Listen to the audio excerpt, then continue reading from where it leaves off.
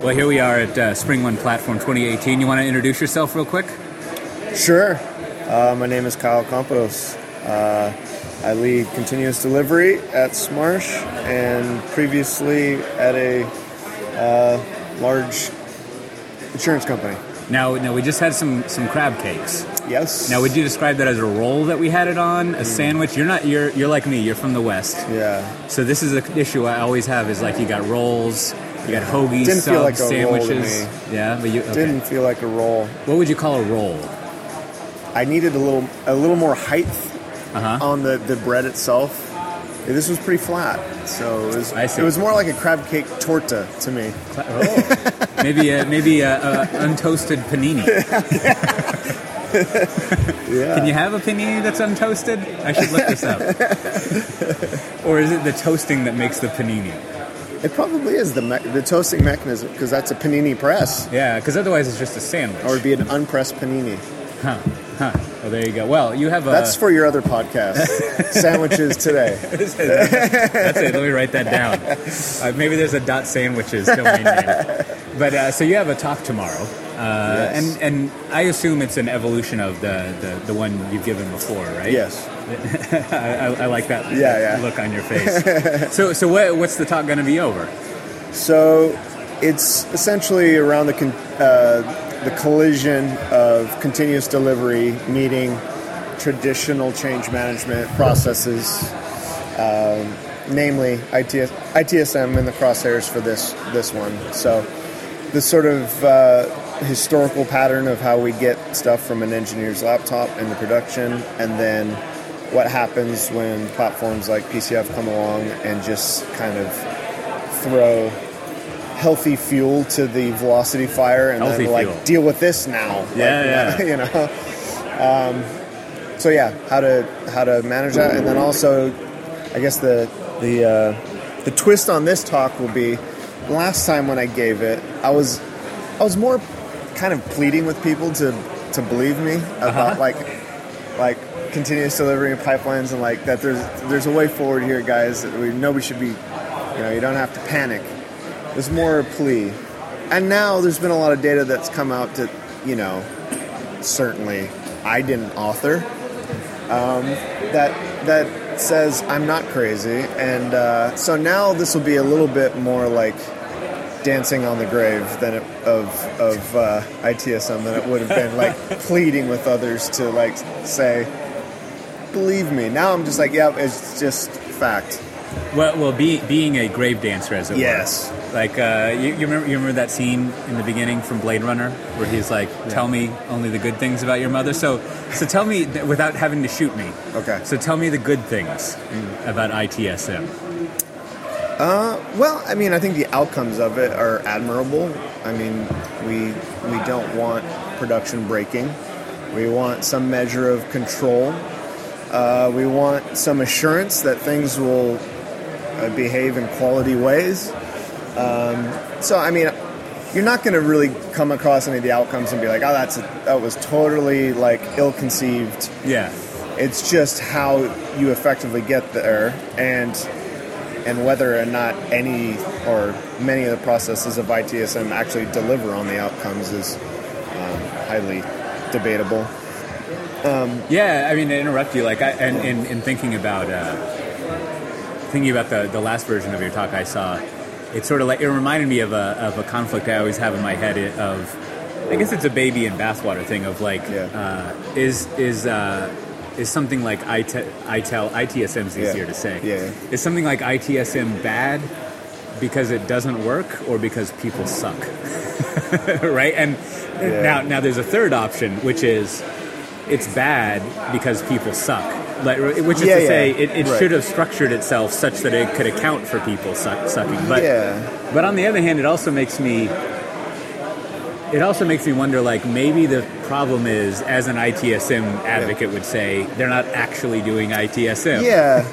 I think it's a natural tendency, regardless of framework, that you get that the principles or outcomes get too prescriptive over time, right? Yeah. And so I can imagine continuous delivery ending up the same way. So, in my talk, I might reference pipelines in a kind of specific way, implementation-wise, and then people could like say that's the way continuous delivery should look, and then that becomes the continuous delivery paradigm that none shall violate. And then somebody, the next iteration, somebody's going to come like, well, there's actually a better way of doing this.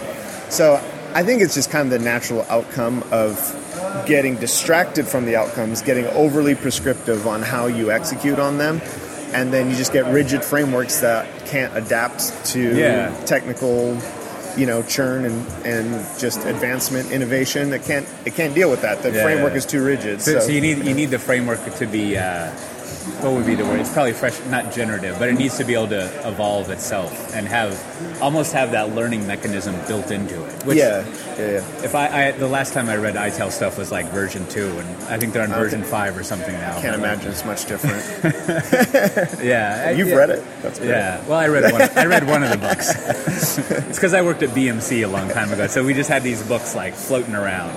And and I wanted to know, like, what is the big deal with all this stuff? So I read through it, and it seemed fine. But, I mean, it does make me wonder, like, we've almost seen, I don't know what "we" means, but in the DevOps world, there's this frequent argument between DevOps and no-ops. Mm-hmm. And I think maybe the no-ops people have learned they should just not talk.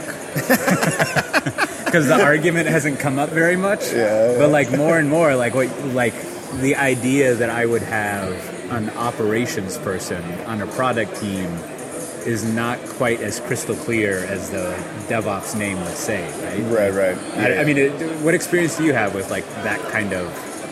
I'm going to have like 3 developers and 2 ops people. Yeah. Does that actually happen? So, I mean, there's some current instincts I would have around that based off of, the app team or the product that is at hand.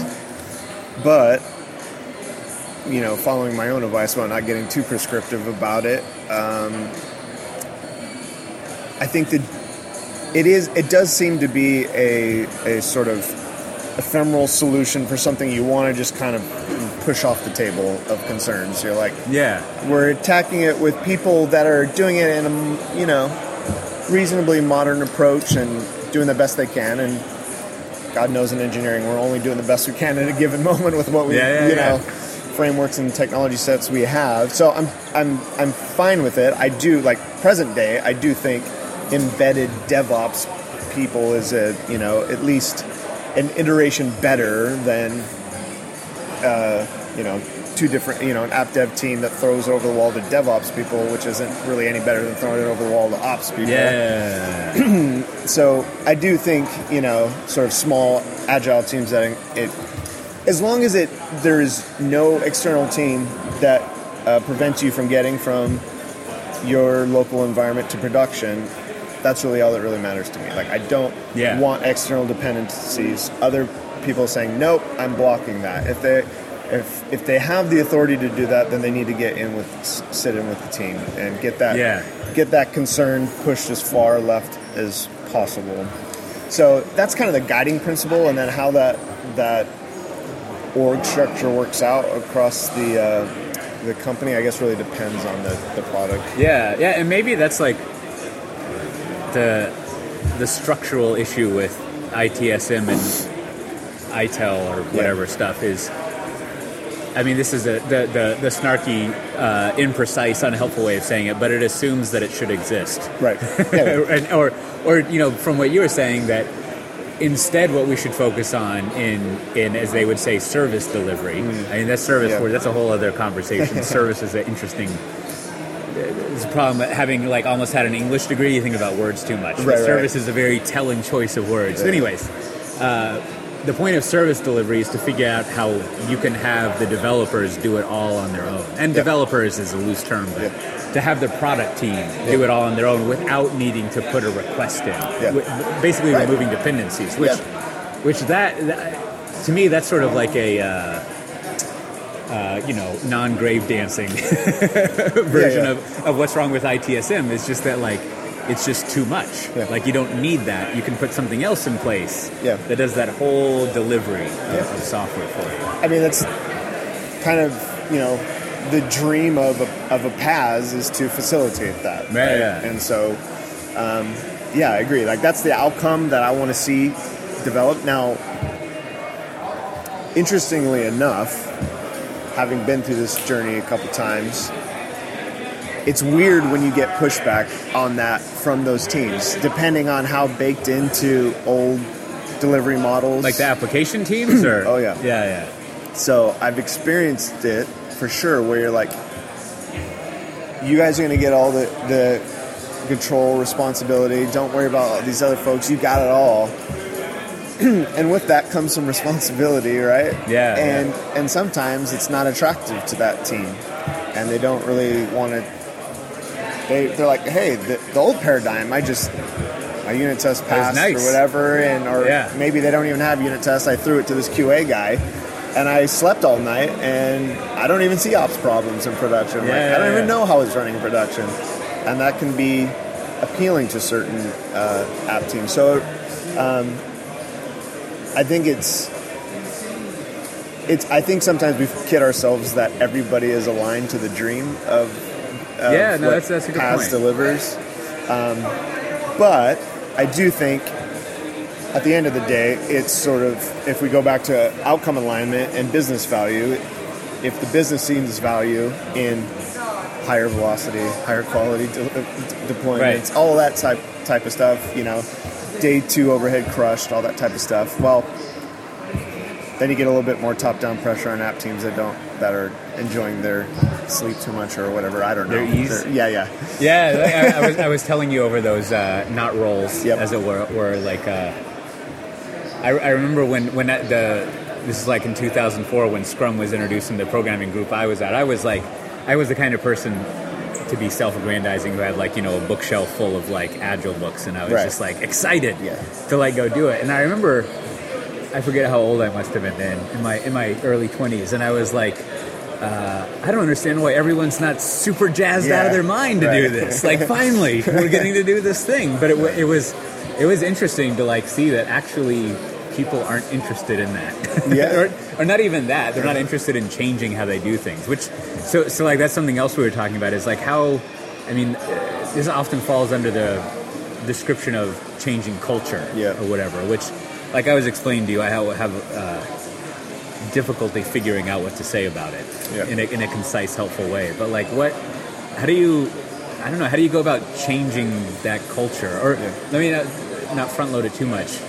If someone's reluctant to do things in a new way, what do you do with them? How do you work with them? Yeah, so I think being clear about the end state, the vision, outcomes that we're driving towards. If there's already philosophical misalignment, I don't want the future you want, that's important to call out up front and easy to deal with up front. Much harder to deal with as you get, if competing forces are at work, you really don't want that. You can get in a room, draw up the vision, and here's the future. We all good with that? Yes. Now, when the challenge comes in the implementation, I think that's easier to deal with, and actually I think it's probably healthier that there is a lot of challenge in that implementation. So I'd say deal with it ahead of time if it's philosophical. Then there's no other way but to just get in the trenches after that. If it's no, we agree philosophically, let's see how it works. I think identifying... So if I have a working premise that culture, there's a lot of great definitions of culture, but my working premise will be that culture is the collective instincts, what people naturally do or want to do. Instincts are at least in engineering and large parts of life are learned. We weren't born not writing unit tests. Well, I guess we were born not writing unit tests. We certainly weren't born writing them. Well, no one is born liking mayonnaise on their French fries, but if you spend enough time around it, that's all you want on your French fries. Exactly. So we're developing tastes, as it were, to continue that metaphor. We need to develop tastes for the right that put us on a trajectory towards that vision that we laid out up front. So you develop tastes by forcing habitual change. So you're eating this today, tomorrow we're going to eat this, and every day the same thing over and over until you sort of metabolize it and then you crave it, right? And the idea inside of that was that you find enjoyment and people will demand more of what they enjoy. I mean, that's just the reality of people. They become self-motivated. Yeah, it's what and not only will they demand it, they'll work better. They'll create better products when they love it, right? So I think at that point, the filtering becomes who's doing this out of compulsion and who's doing it out of joy now. And I think the work and the products and the good work gravitates towards those who are doing it out of joy, right? And they're like, hey, this is, not only do I know this is good for me, it's what I enjoy doing. The folks that are like, I reluctantly believe it's better for us, but I really hate doing it, that's where in the trenches the filtering kind of happens. Like, okay, well, maybe not a good fit for this project or this whatever. There's plenty of places that do it the other way. And do you think there's well, you seem like an optimistic person, so I think I know the answer to this, but do you think there's enough joy and work to go around for all the work that needs to be done? I don't see why not. We're all the robots haven't won yet. Close. Yeah. Like as you were talking, I was thinking back to ITSM, there's always some poor person who has to reset passwords, and who wants to be on the wrong side of the help desk resetting passwords. But then I was thinking but no, you just automate that because no one wants to reset passwords, right? So then now the no password security people are coming out of the woodwork. I told you that was it. and so it almost seems like that question of is there enough people who enjoy their work to fill the need is well, if there's something that someone doesn't want to do, you should automate it, right? There's probably is no reason that a person should manually be doing it. It's not going to be cheap enough and it's not going to be done at a high enough degree of quality that you shouldn't just either not do it or automate it somehow. And I think efficiency is always one reason to automate something, but hatred is a great motivator too. I hate doing that. And me as an engineering leader, I'm totally fine with that justification. I don't want you to hate doing work. So, if that's particularly painful, then let's not do it again. And this idea that you're talking about of part of cultural change is working with your organization to build up habits. I think that's an interesting tactical approach because it's on the one hand because it's doable, because I think the engineering of habits is well understood. I'm no sociologist, so I don't know if it's all valid science or whatever, but there's a lot of manuals out there of this is how you build up habits and how you do things, and then it also seems intuitively it seems like it works, right? Most everyone has gone through trying to build up a habit of doing something, and I think what's interesting about building up habits it's the habits we all experience, usually all of us experience are trying to be healthier. It's it's really easy for you to figure out I'm just not trying hard enough. Right? You know exactly what needs to happen, and so it's pretty clear that I guess you just have to figure out what the habit is you want to build up. And there's a initial sort of hill to climb where it's a little bit more grueling. We talked a little bit about the exercise, metaphor, where it's if you're an unhealthy person, you're I know vision-wise I need to be a healthier person for whatever motivating factors. That first week of exercise, you're going to really not want to get up on day 2 and 3. You're I don't want to do that.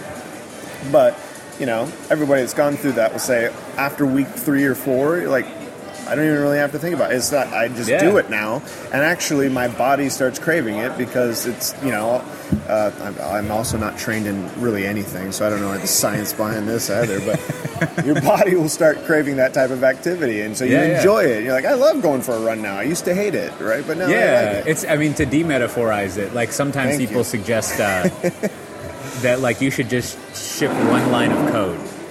You should try to apply all the stuff by finding I don't know, change the color of the print button, and see what it takes to actually ship that one line, which maybe is kind of like that first week of exercise where like it sounds really stupid, right? Like we're going to ship one line of code, so there's not much of a result, and it turns out it's going to be really difficult. But then like the next week, maybe you can ship 2 lines, and then the week after that, 10 lines, and so it is just like, I mean, I imagine maybe that's another part of how you kind of manage change through is to say like, it's okay, all we're going to do is ship 1 line of code. Like, let's just do that. Like, no, and you can screw that up too. and I think we just got to figure that out. That's one of the things that I think complex change management systems rob you of as an engineer. You don't get to sort of feel the gratification of getting code in production, like accomplishment. You don't get it. You know, or it's so disconnected from you. You don't even know when it happened or if it happened at all. And that's why that I think your approach about the 1 line is important, because once an engineer sort of gets that and they taste it, then they're like, it's kind of like air to them. Like I want to see my code land there. And if it doesn't get there, I feel robbed of valuable time and effort. You know, nobody wants to feel that way. But when you're used to not having it, that's back to my point of some app teams kind of reject the paradigm shift. It's because they've kind of existed so long without even seeing that happen. They don't know what to miss. Yeah, if you're shipping like 5,000 lines of code, like who cares if some of them don't get there, right? But if you only got that one, you can like own it a lot more, I guess. Yeah, it's like you got to take that first taste of mayonnaise on a French fry, and you'll be fine. Do you like mayonnaise on your French fries? I do. I like mayonnaise. Yeah, there's people who don't like. I've always liked. Don't trust them. I don't understand. I mean, mayonnaise is like. Mayonnaise is one of those things that if you think about it too long, it starts to get disgusting. But just don't think about it. No, it's delicious. Exactly. So then the last thing I wanted to ask you about you know, I remember you introducing yourself at some point of like you did like digital transformation or change management or something, and you're like, I don't care what it's called as long as I get to like ship code. And so, but like, what do you call that? Right? Like I struggle with this all the time. Is I've swung back to just like I'm going to call it digital transformation until someone tells me a better name. Right? But I don't know if I don't know. That even that doesn't seem right. But like, is it? What do you call all this stuff? Yeah, so when I first, to be honest, when the first time that I did it, people were calling it digital, it sounded so... weird. It sounded like an alternate nerd universe. I'm like, I've been doing software for a long time, and nobody says this. Like, didn't HP buy that company a long time ago? Exactly. That's how I was like, people are really saying this? It took me a while to like, I'm like, okay, I guess people are saying it, so I kind of... got in, but I mean, it's when I write sort of the charter out, it's larger. It's concisely, transforming the way we build, deliver, operate, manage whatever software, and so it kind of touches everything. So it is a large transformative effort, whether you want to call it DevOps or I tend not to get into the semantic battles with people because I feel like I lose. Like I'm just going to lose. Like someone's going to argue better, and like I'm going to lose the semantic battle. Like I don't know. I don't feel that strongly about it. So I guess I'm all right with the digital/DevOps thing. But it is just a sort of comprehensive. I definitely have never called it agile though. That's one I've avoided. It's hard because like I think. Because there are several groups of people who think about each of these phrases as in different ways. That was no truer a tautological statement than that. But like for example, I think there's a lot of people who would be happy just calling it all DevOps. Right. Which is not. I mean, I always think of DevOps as a subset of whatever all this stuff is, and then equally. You could conceivably call it like agile, but then agile is not it's another subset, right? Like it's not the whole thing. And then And then there's silly terms like digital transformation. And after a while, I just like, I don't know what to call this stuff. Like it's really vexing. And I mean, I was thinking through this a while ago. Like, I think the first many years I heard digital transformation, I assumed it meant like, you're going from analog to digital. I know that's right? kind of where I'm from. Yeah. What do you guys do? Are you on typewriters? Is that what you hired me to fix? Which there's like, in Pivotal Land, there's this, famous Air Force example where they went from a whiteboard to a computer, and I was thinking like, bam, there's analog to digital. But, just playing around with the phrase I've been thinking recently, it's not that you're going from analog to digital, it's that you're transforming how you do your digital stuff. Like you were just going over, right? Like, we're transforming the way we do these things over. Anyways. All right, I'm back in on digital. I'm still not satisfied with any of that, but it is like, we got to have a phrase. Well, and then, software delivery to me is like a comprehensive phrase because it's like from engineer to production. I'm like, all right, I'm with that.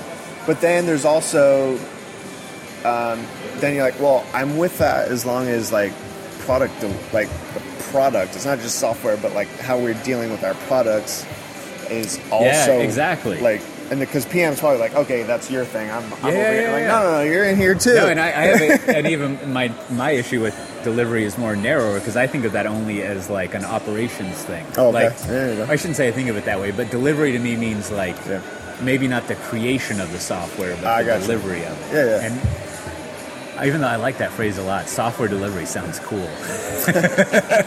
But I don't know. Maybe one day we'll just go back to calling it like software. That would be good, but sounds about right. I don't know, because I'm sure you've experienced this with coming up with talks. Like you can't be like, my experience with DevOps, Agile, digital transformation, whatever this thing is. It's where it really kills me is when you gotta write your bio.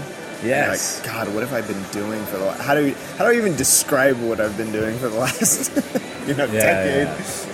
Like all I ever settle on, I mean, for that kind of thing is like, basically, and you'll immediately see why this is bad, is improving custom written software.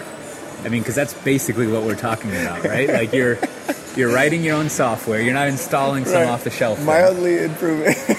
So you're just improving the way that you write and run your own software, which doesn't really roll off the tongue. I saw there was a Twitter rant. One of like the bad phrasing for things. And what I've been doing over the last 10 years, at some point, like full stack engineer, kind of came in. I'm like, and at some point it was like, that's what it is, what I'm doing, and that's kind of like lingered, and I haven't really thought about it in a long time. And then somebody went on this Twitter rant about like how stupid it is, and then I was like, that is a really stupid thing. I don't know, where is that on my LinkedIn profile? I'm an idiot for having it on there. I know barely anything. I don't know full stack of anything. That's funny. Well, I mean, so I gotta go delete that. It's full stack in the sense of like, you don't worry about the silicon, right? Like, so the stack. Okay. It's the full stack. I guess that's a referential. I'm gonna put most stack. That's right. That's good. Pretty much all of the stack, sort of. N minus one stack. Right. Of the things I care about. Exactly. Stack. All right, well, if people wanted to, I don't know, you got a Twitter account or anything like that? What would you point people towards? The Twitters is probably the best. Campos, Campos. All right. Well, great. Well, thanks for being here. You're from Phoenix. I am. I live most of my life in Austin. We're enjoying the drizzly weather. Yeah. So we'll get on back to that. All right. Thank you, sir. We'll see everyone next time.